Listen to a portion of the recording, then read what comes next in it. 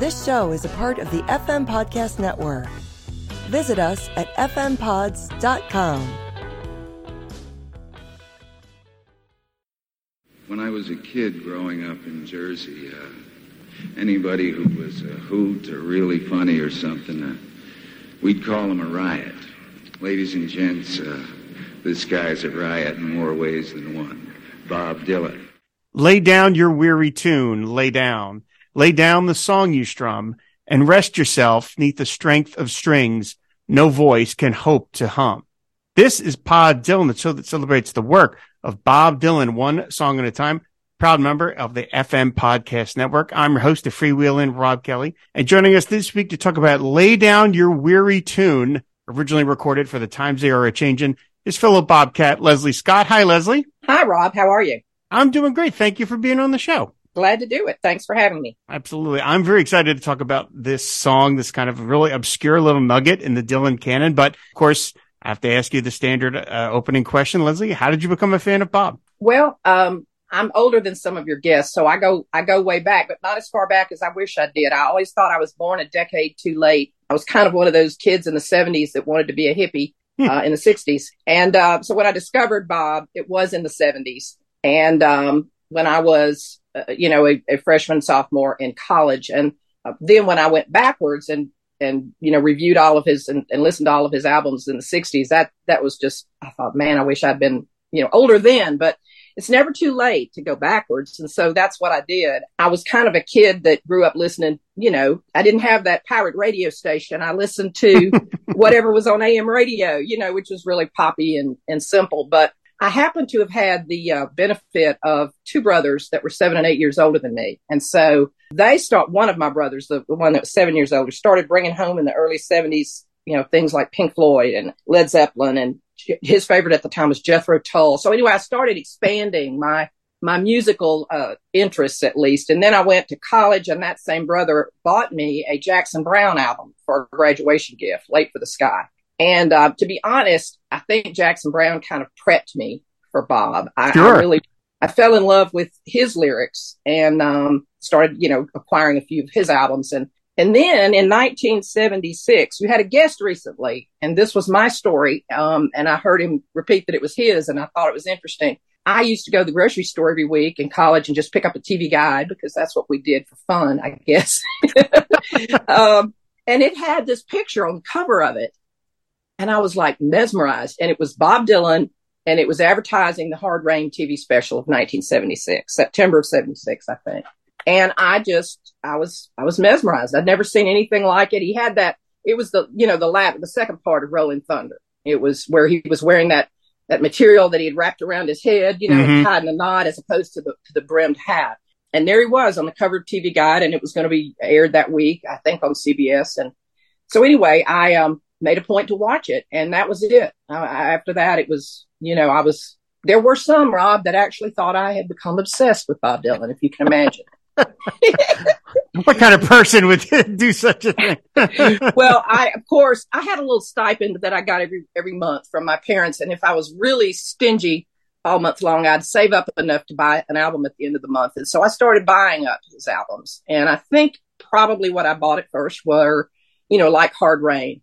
And then Desire. I remember getting Before the Flood. And of course that on those albums were all these, the live albums were all these other songs from the 60s. And those just really, I like Dylan at every stage of his career. It's pretty fascinating how great to me that he's been most every era. But I fell in love with those 60s albums like most people do. And I also think it was a time in my life where I was studying in college a lot of English literature.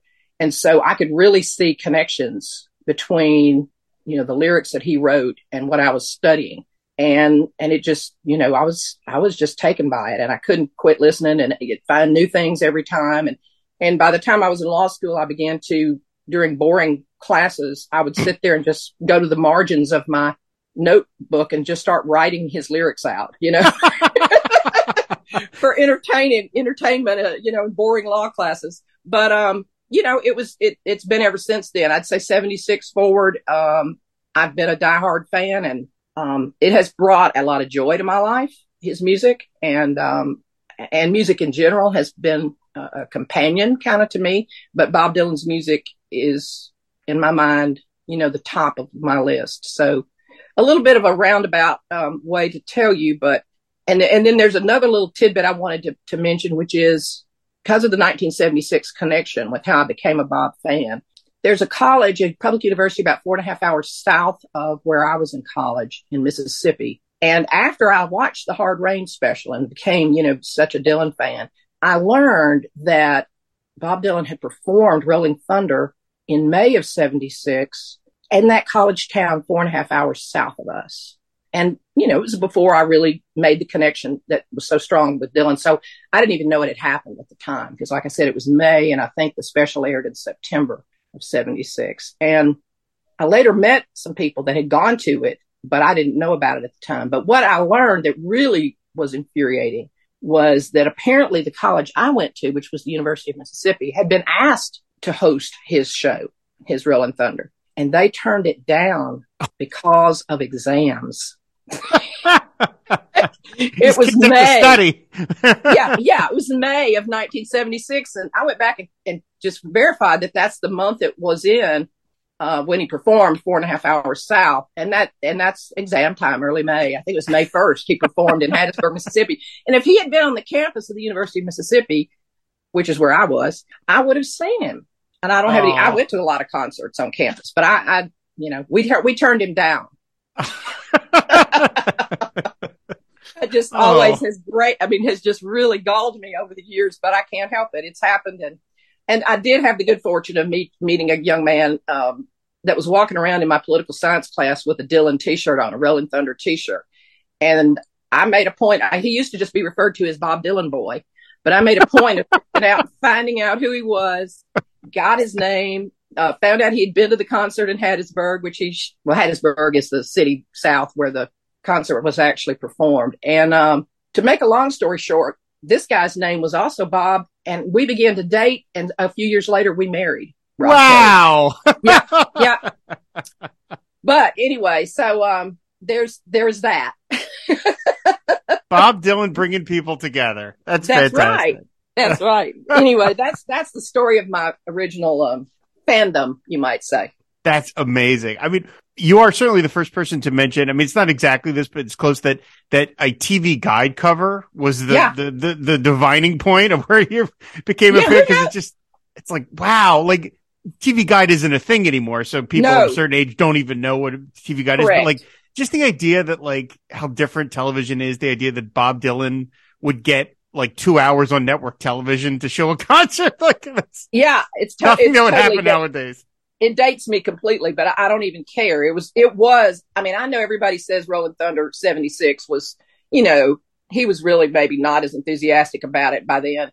And particularly for the show or shows, I forget, that were taped for the special, but he was tired of it all. But nevertheless, I found it to be, pretty darn spellbinding. And I still do you can find it on the internet. You can find it on YouTube. Mm-hmm. I still enjoy watching some of it. And it, in part, I'm sure, is because it brings back that memory of how I first discovered him and how, the impact that show made on me. So you're right, though. TV Guide is nothing. And it was just an every week pickup at the grocery store for me back then. Yeah. I mean, that's a lot of people don't have that intro to him where right as you're getting into him, you had the opportunity to look at him for like 2 hours straight. Most of us just get you know what he looks like, and you've seen videos or bits and pieces here, but to just start to get into him, and then bang, you've got a television special where you're up close watching him do it. That's really special, It spoiled me, to be honest, because we've not, you can see now, I guess, with Martin Scorsese's films and I've gone back and seen the documentaries of his life and career, but that was a great introduction for me. And anyway, that's how it all began. That's fantastic. Oh, look, regarding that special, I am ride or die on that Shelter from the Storm version. I think that is one of the best things I've ever heard him do. So, he performed in a style on that tour that I don't think he's ever really done before or since. It's an interesting tour to me, even just to listen to it. But when you can see the video too, I can't get enough of those videos and the face paint and all that stuff that he was doing. Yeah, that's amazing. So have you seen him live? Oh, many times, Rob. I started in, and you might find this interesting. The first time I discovered him in late 76. Well, he didn't tour again till I just recently discovered it was referred to as the Alimony Tour. The Alimony Tour, yeah. I saw him on the Alimony Tour for the first time in a large venue because, of course, he was doing big places, I guess, to rake in as much as he could. And he did 3 street legal songs. But he sang like 29 songs. It was a massive concert, but it was so different from, Hard Rain and stuff like that. He had a different band. He had backup singers. He had saxophones. He's got those giant flared pants on. Oh, the look was different. Everything, music sounded different. And, but I was a huge fan, and that was my first time to get to see him live. And so it was a thrill.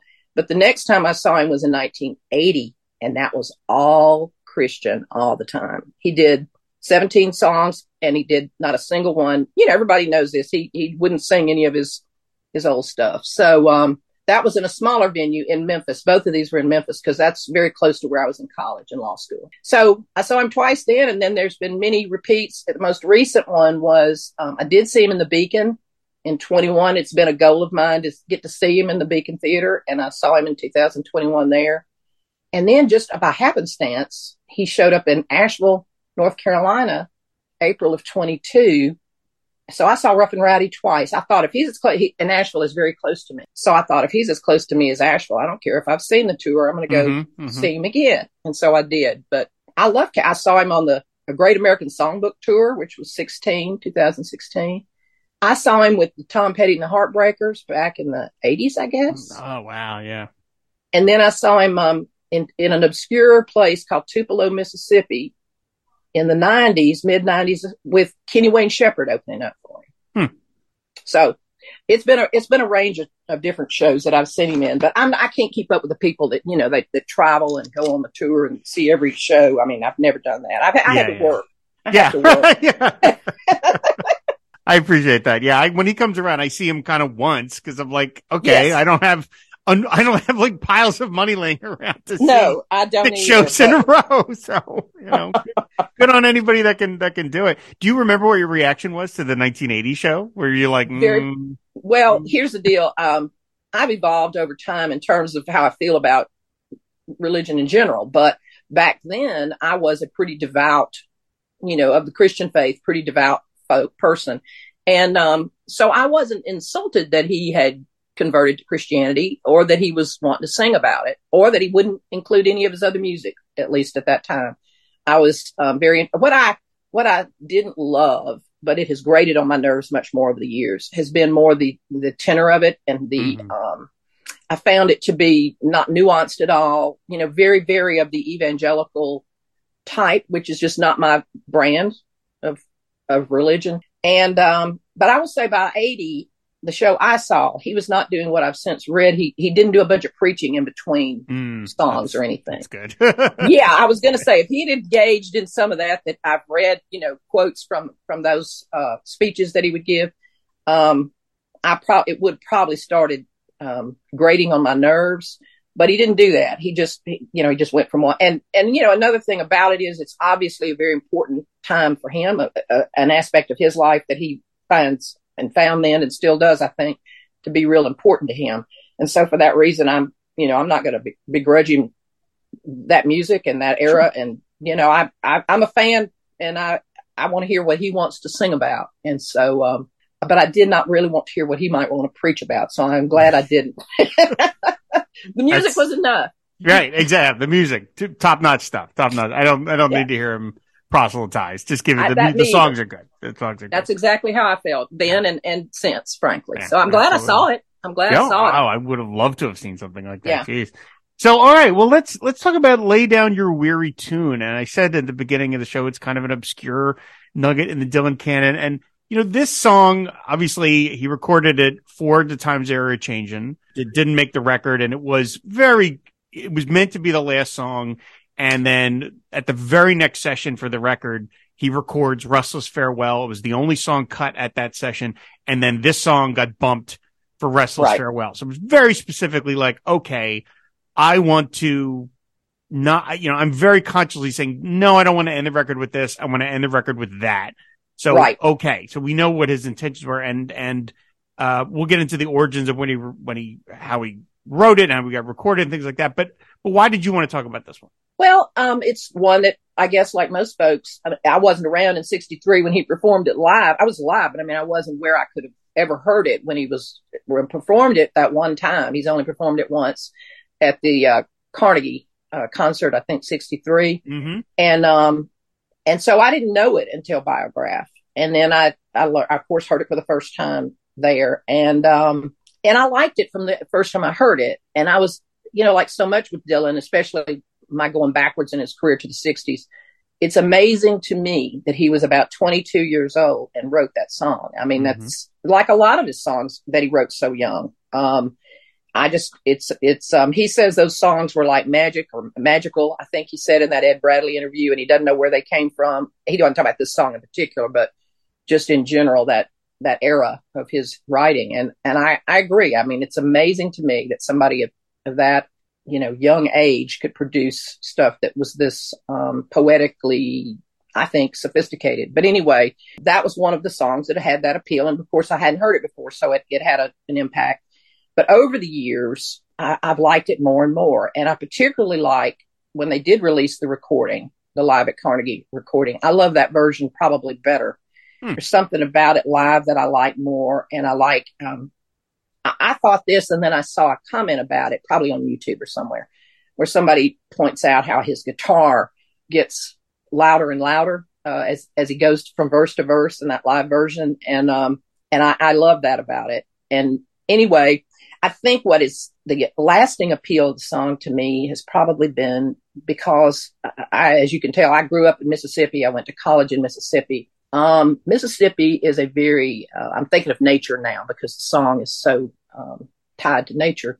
It's not a place where I enjoyed being out in nature. It was very hot, very humid. I didn't enjoy it. I could try to get out at 5:30 in the morning and exercise, and the air would still be so heavy, you'd be a struggle. So, about year 2000, I started visiting other parts of the country and came up to the mountains of Western North Carolina, and I just fell in love with everything about it. And never would have dreamed that I was an outdoors person, a nature lover, or anything like that until this experience of being up here. And then I bought a house and I moved here. So I go out all the time in nature now. I hike, I look at mountains, streams, there's nature, animals, everything under the sun up here. And I am, I did it before I ever semi-retired. So I had a very stressful career, and I would come up here and feel such a different way. I felt so at ease, so peaceful.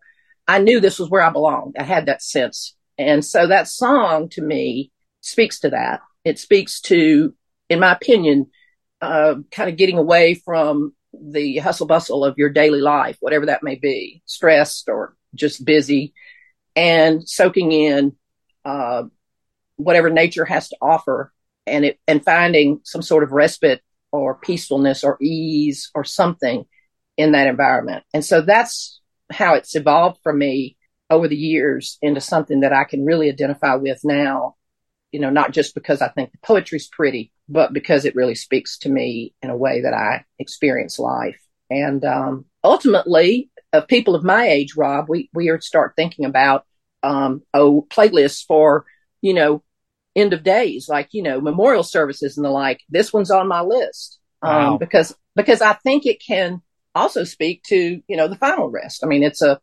It's such a beautiful song. And I like what Dylan has said. Instead of trying to figure out necessarily what he was writing, what he meant by it, how do you experience it? And everybody experiences, I think, things differently. And this song is pretty straightforward, but I think I've experienced it differently even in my own lifetime as I've aged with the song.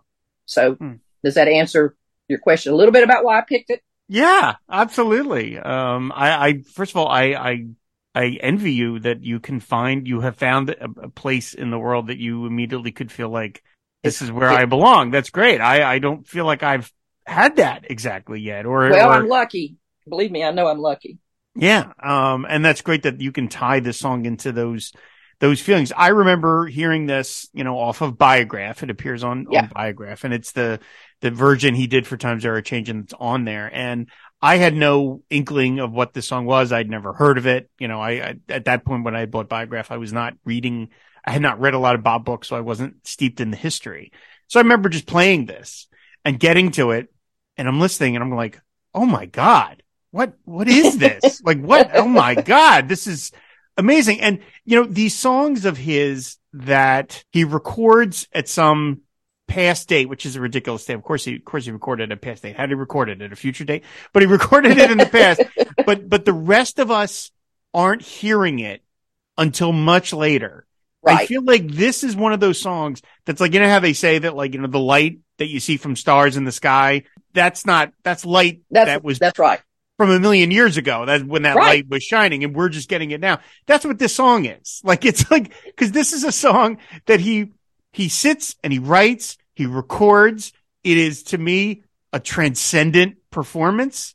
And like you said, he was only 22 when he wrote this, and yet he had the sort of like eternal wisdom to think these thoughts and then get them down and then perform it. But by the time all of us are getting to hear it, he's long since moved past it. It's 20 years in the rearview mirror for him. So we're just getting the light by 1985 when Biograph comes out. It's finally hitting us. And we're, for the people who this song really connects, you're like, wait, what? Hold on. Yeah. Go back to that. And Bob's already 15 albums past that. Well, and even Bob had moved past it in a way. But, he didn't put it on the album. I think there were a lot of reasons he put Restless Farewell as opposed to this one. This probably wasn't a very good fit in light of the overall album, and particularly with the message that Restless Farewell, I think kind of he intended it to say. But I think he had moved past it. And, it's maybe why he didn't put it on there, and he hasn't really performed it. No. So, anyway, I agree with you. I think it is interesting to hear a hidden gem and a nugget of some sort from, a bygone time in his career that, we're hearing 20 years later for the first time. Is kind of a thrill. Yeah. It's fun. I mean, for virtually any other artist, that might record or write and record this song, this would be like a greatest hit. This would be on their greatest hits record. It would be side one, track one of the example of this is the genius of this particular artist because they wrote this song. And for Bob, it's, I wrote it and I tried it and I rejected it for another song and I played it once live, although there is an asterisk to that. And we'll talk about that in a second. Okay. But if I played it once and then I forgot about it. And you're just like, what? I know. And even on the Biograph liner notes. That great book that Cameron Crowe wrote with him. Some of the songs, he's very loquacious. He's got paragraphs and paragraphs of things to talk about. But when he gets to this song, this is the sum total of his comments. He wrote, I wrote that on the West Coast at Joan Baez's house. She had a place outside Big Sur. I had heard a Scottish ballad on an old 78 record that I was trying to really capture the feeling of that was haunting me. I couldn't get it out of my head. There were no lyrics or anything. It was just a melody, had bagpipes and a lot of stuff in it. I wanted lyrics that would feel the same way. I don't remember what the original record was, but this was pretty similar to that, the melody anyway.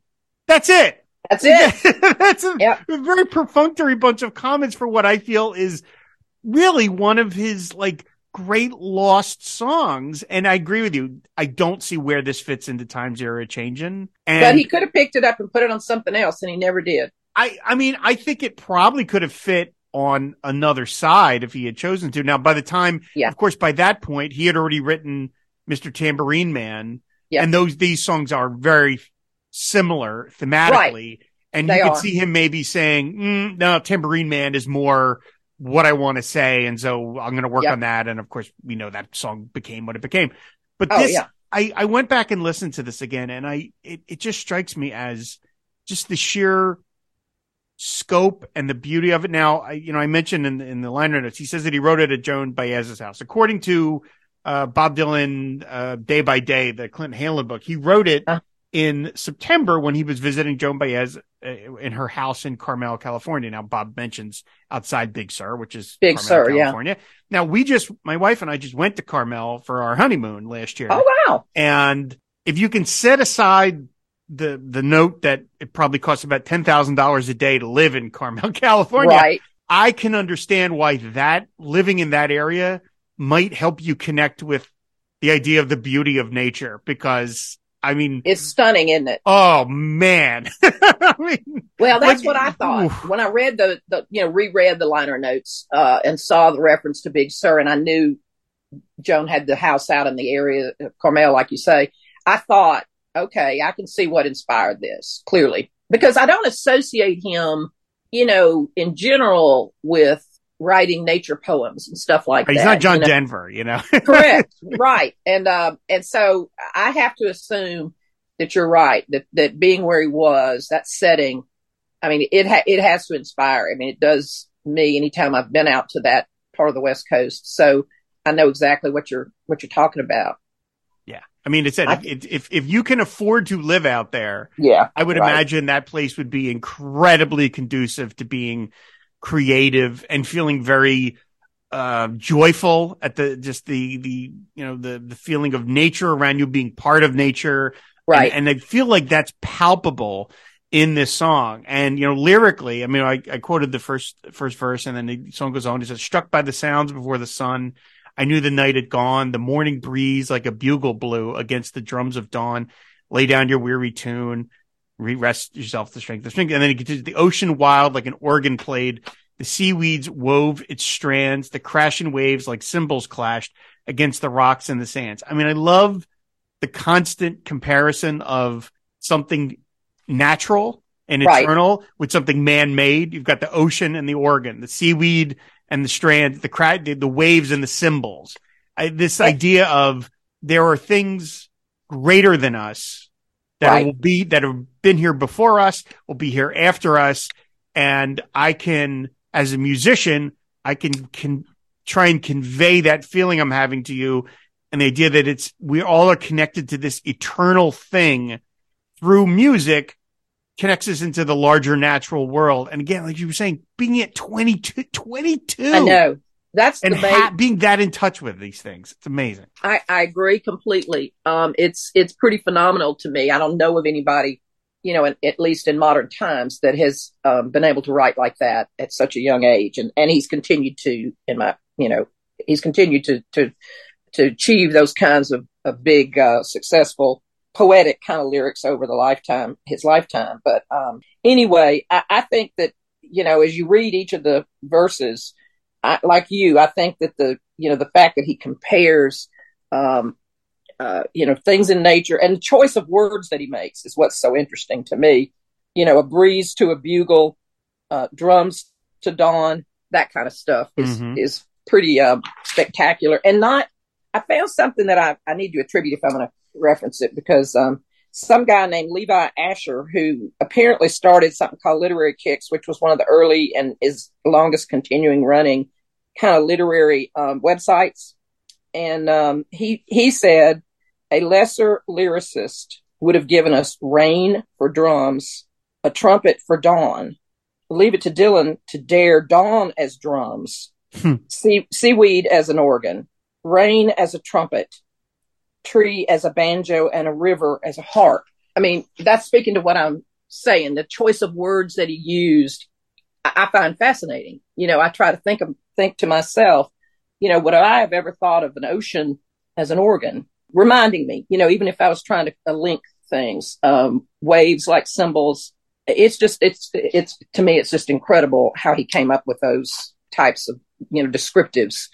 And every time I hear it, I still enjoy trying to imagine those things, the analogies.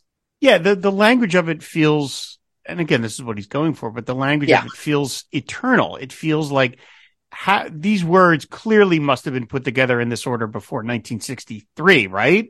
Really. But no, no, they were never put in this order before until that time. And it feels like if you had said this song hails from, I mean, he said that he took it from a Scottish ballad, but at least the melody. But if you had said, oh, this song is from 1750 something and it was written by a pirate, I'd be like, yeah, sure. That sounds plausible. I agree. And somebody that I was reading about, trying to kind of get other viewpoints about the song, said that it reminds them of Blake, and Blake is, I think, an influence probably, but his line that was cited in what I read is this poem, to see a world in a grain of sand and a heaven in a wildflower. I think Bob's is, I don't know if this is heresy, but I think his is better.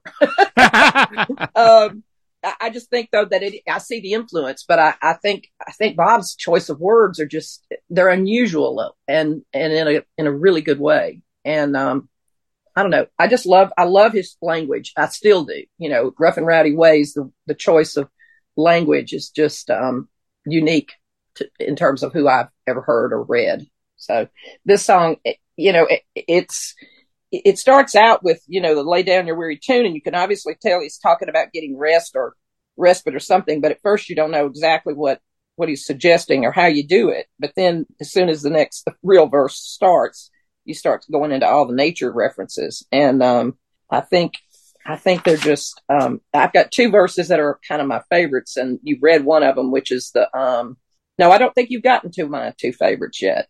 Okay. I'll wait till you do.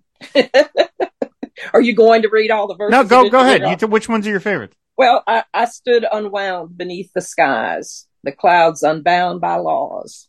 The crying rain like a trumpet sang and asked for no applause. And I think, I'm trying to think then, is he talking about himself in music? Although I'm trying very hard not to personalize it to him. But the fact that he's saying that there are things superior in nature to what's in human life, man-made things, the career in music where, you basically are going always for applause.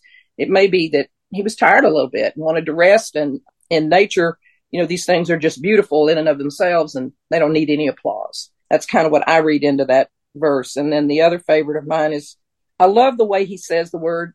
I say mirror. He says mirror. Mm-hmm. I gazed down in the river's mirror and watched its winding strum. The water smooth ran like a hymn, and like a harp did hum.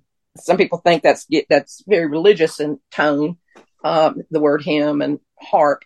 But I just love the language, and I think you can obviously love nature without it being necessarily religious. But sure, of course. Anyway, those are my two favorite verses, and I think they're all though, really beautiful images.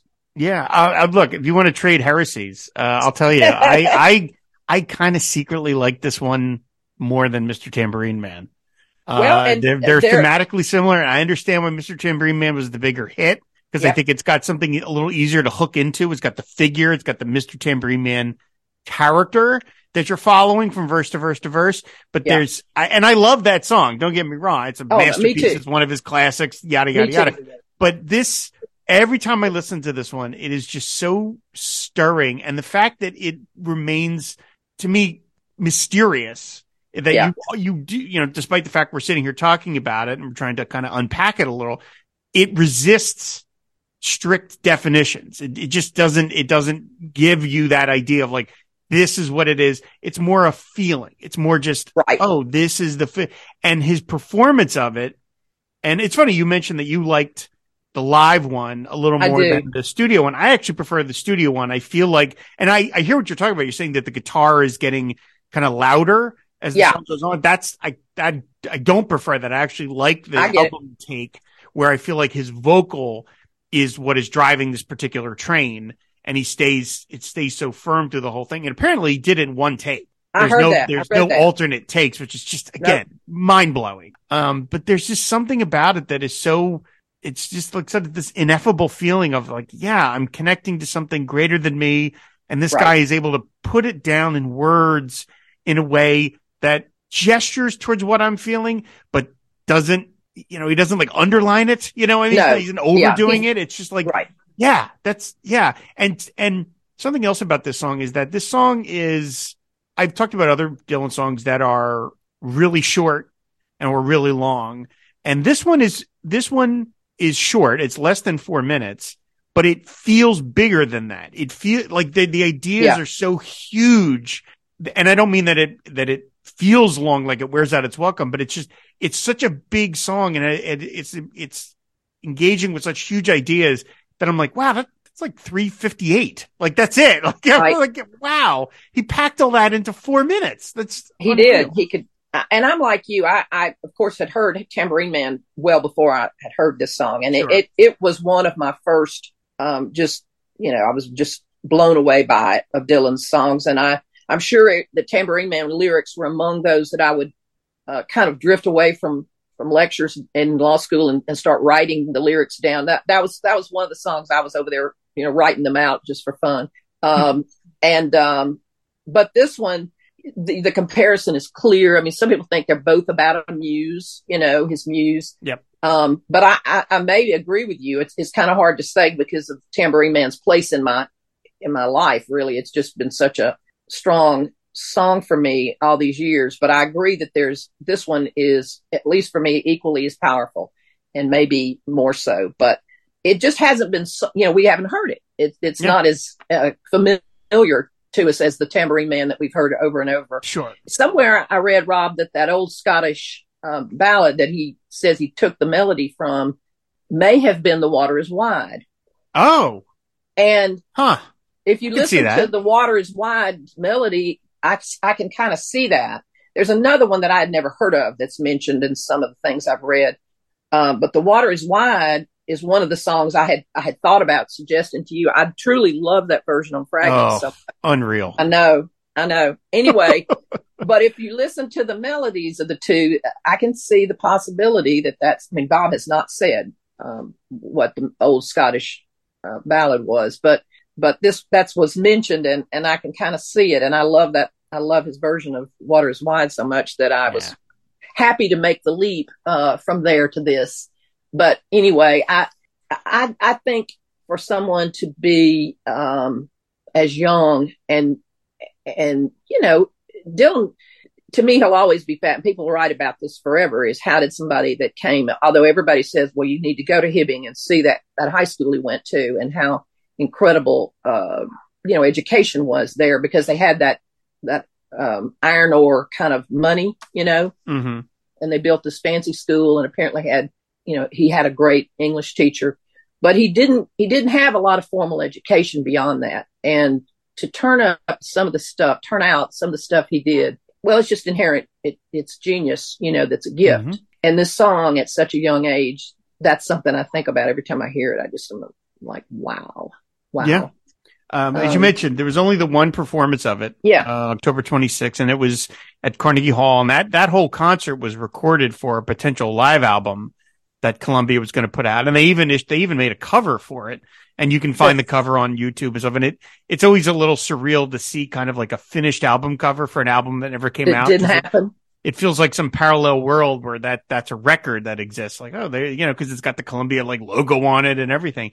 But again, supposedly, according to the Bob Dylan Day by Day book, he did record this live one other time. Oh, in October 9th, he was the surprise guest at a Joan Baez concert where he sang this song.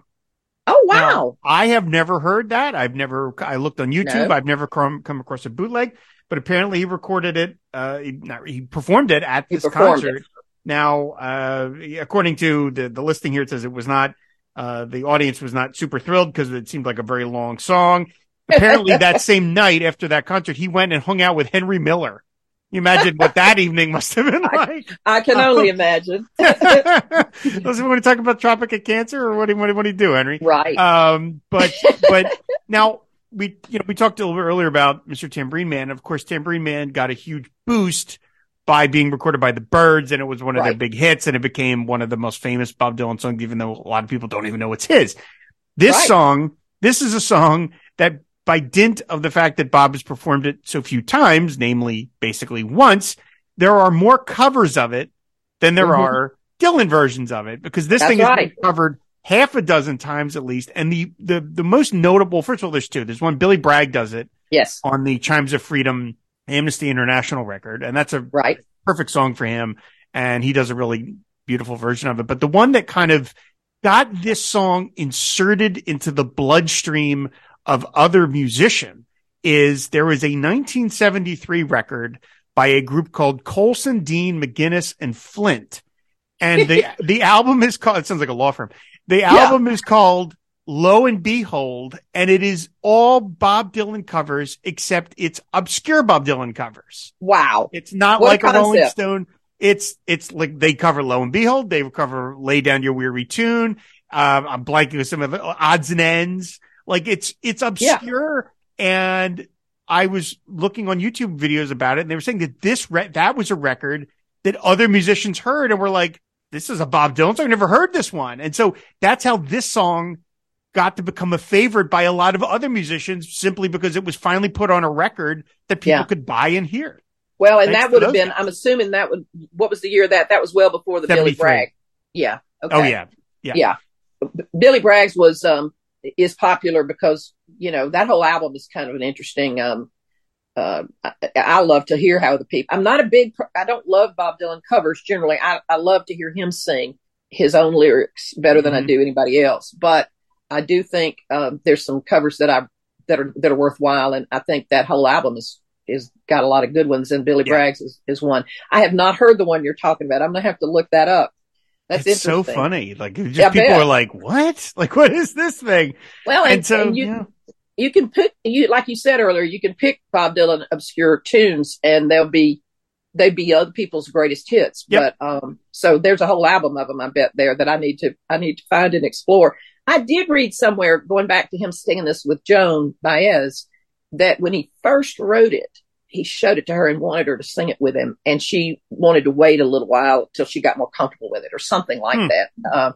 But so apparently she, from what you've read and know, she did do a live performance with him on it. And I haven't heard that. So that's interesting. But, him doing it at the Carnegie Hall thing. And I don't know why I like the buildup of the guitar. I guess it's sort of getting to parts of the song, the verses that I particularly love, and he gets more powerful as it moves along. And for me, at least, the buildup of the guitar, the vocal goes along with it. But I understand, and that's what's great about Dylan is everybody's got their own favorites and their own, ways of hearing him, and I think that's part of the fun of talking about him. So absolutely, yeah. I mean, I honestly feel like this belongs on any. I think if you asked any Dylan fan, like, what are the 5 great unreleased songs? I don't think this song would make most people's list. You'd probably Blind Willie McTell and Abandoned Love or whatever. Sure. But Up to Me, things like that. Right. But I would put this on like a 10 list. If somebody said, give me 10, I think it's that good. I do too. I put it on a 10 list. Every time I sit around and try to think about the ones that didn't make the album, the list grows. But but I think this one would certainly be on a 10 list. And it would be fun if he ever did it again live. But I'm not waiting on that. I'm not holding my breath. Wouldn't it be weird to go to a concert one night and all of a sudden out he comes with "Lay Down Your Weary Tune"? But he's just as likely to as not, isn't he? Yeah. Somebody in the band, he's got a new drummer. Maybe that guy's like, hey man, I love this one. Can you play? Let's do it. Let's do this. Let's, just do this as an alternate one night. Yeah. I think I was making a joke earlier about like saying he's not John Denver or whatever. And I didn't mean to knock John Denver. No. But like, sometimes songs that are tributes to nature can be corny. That's right. This song escapes that. I think that's part of the reason it works so well is that it remains mysterious and the use of the language is so kind of reserved in its way that it keeps it from being schmaltzy in a way. I totally agree. And that's what makes it why it retains its power. And again, every time I listen to it, I was like, God, this song it's just so terrific. Like I'm just picturing him sitting in Carmel, California in the sun setting and just strumming this out like, oh, wow. Well, I can't remember where I first heard Let Me Die in My Footsteps, but it's another one that he wrote really young. Fantastic one. Yeah. That's so grown up in terms of the sentiment. And, I've listened to but and I know there's no real reason, but they kind of remind me of each other. I think I'm just amazed by the wisdom in both of them and how young he was when he wrote them that probably ties them in my mind. But there are just so many that he wrote at such a young age. And that's not to say that he isn't still writing great songs, but to go back to the Bradley interview, when he said to him, where did those songs come from? Those early songs. And he said, I don't know, it was like magic. Then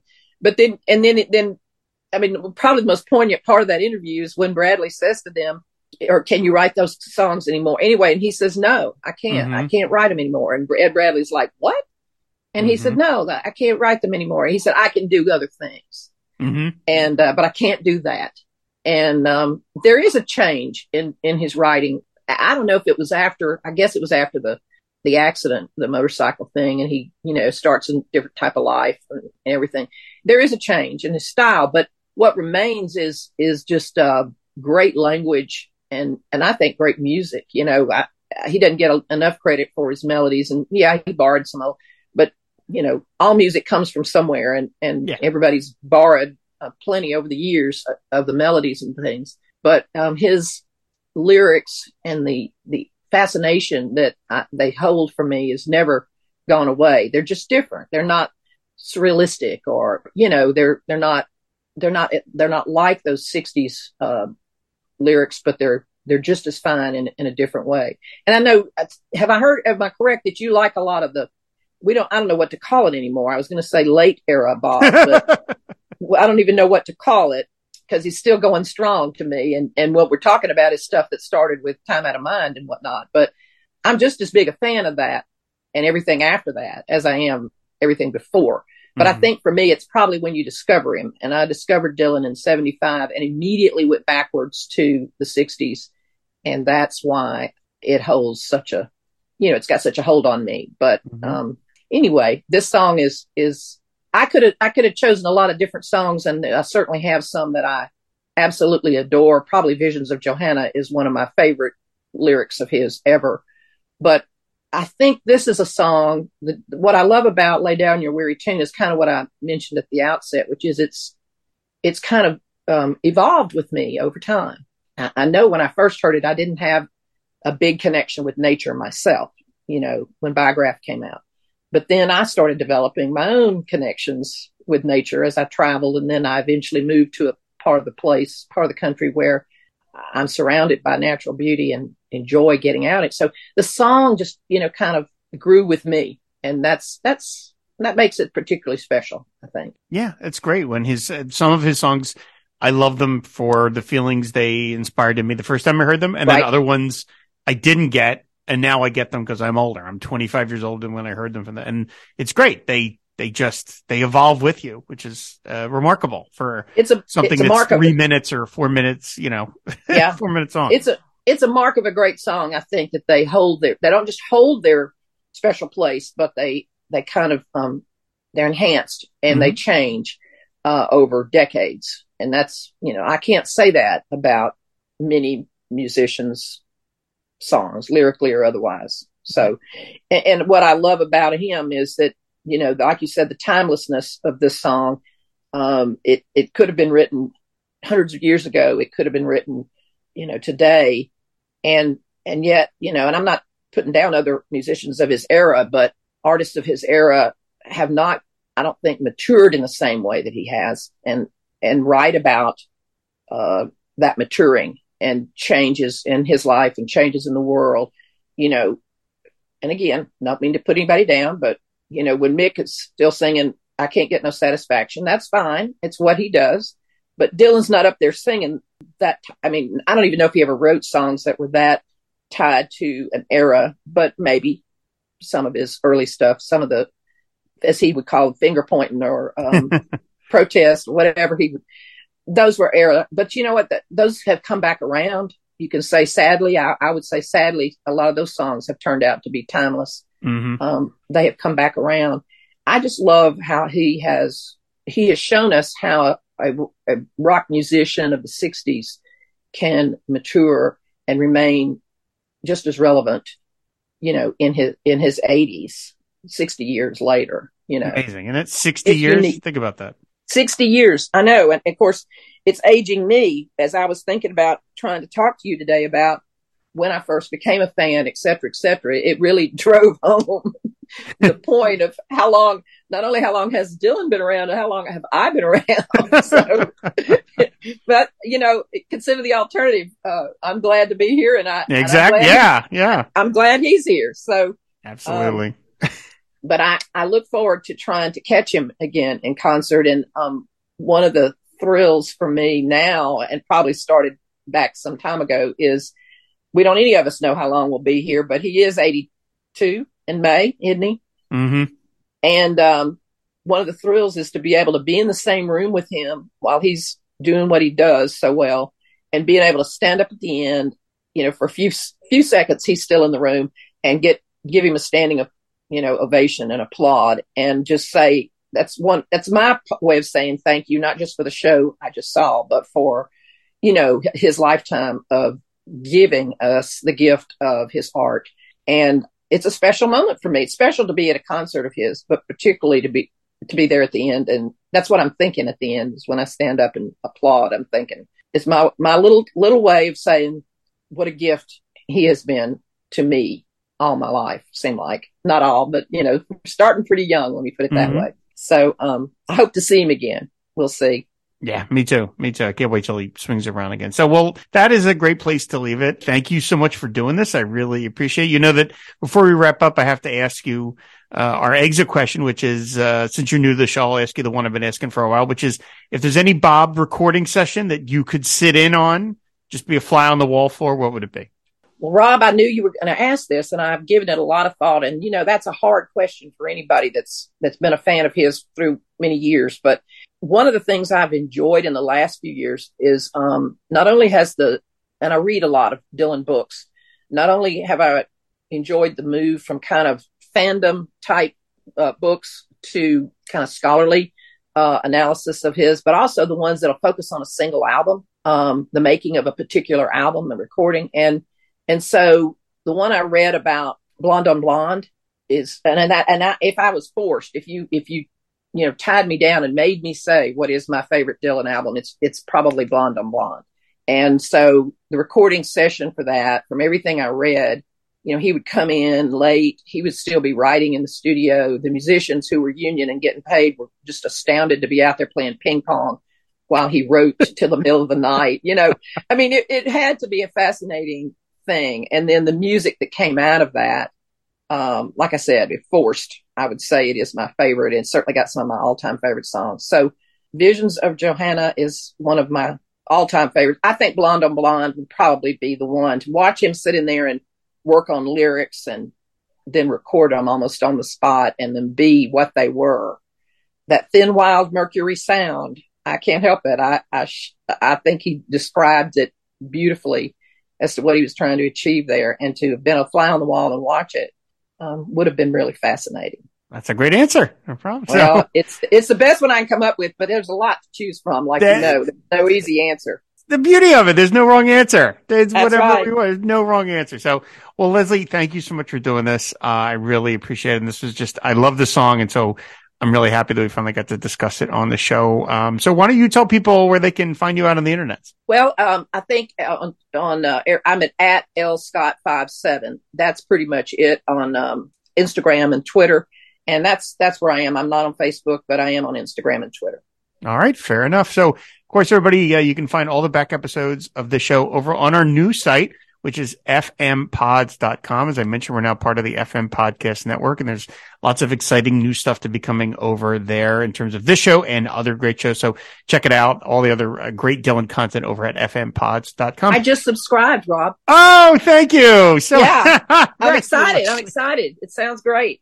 This has been in the works for a while, and I'm glad it's finally here. And yeah, there's going to be lots of exciting things we're going to get to do over there, and I'm really looking forward to doing it. So again, thank you so much. I really, really appreciate that. That's awesome. And of course, you can find the show over on Twitter at pod_Dylan. So that's going to do it. Thanks everybody for listening, and we will see you later. Bye. And Dylan, as I've said before, is kind of notorious for writing great songs and then putting them on the shelf. And he'd written a great song in 1963 called Lay Down Your Weary Tune.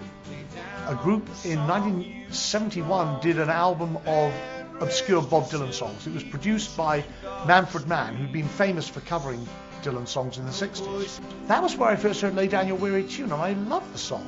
In fact, I was a music writer at the time, and I'd written a review of the album, raving about the album and raving about that song. So I'm discussing this with Billy Bragg, and it turns out that he'd bought that album, he'd read the review, and had gone out and bought the single from the album, first of all, and that song, Lay Down Your Weary Tune. I thought, well, this is a moment of synchronicity.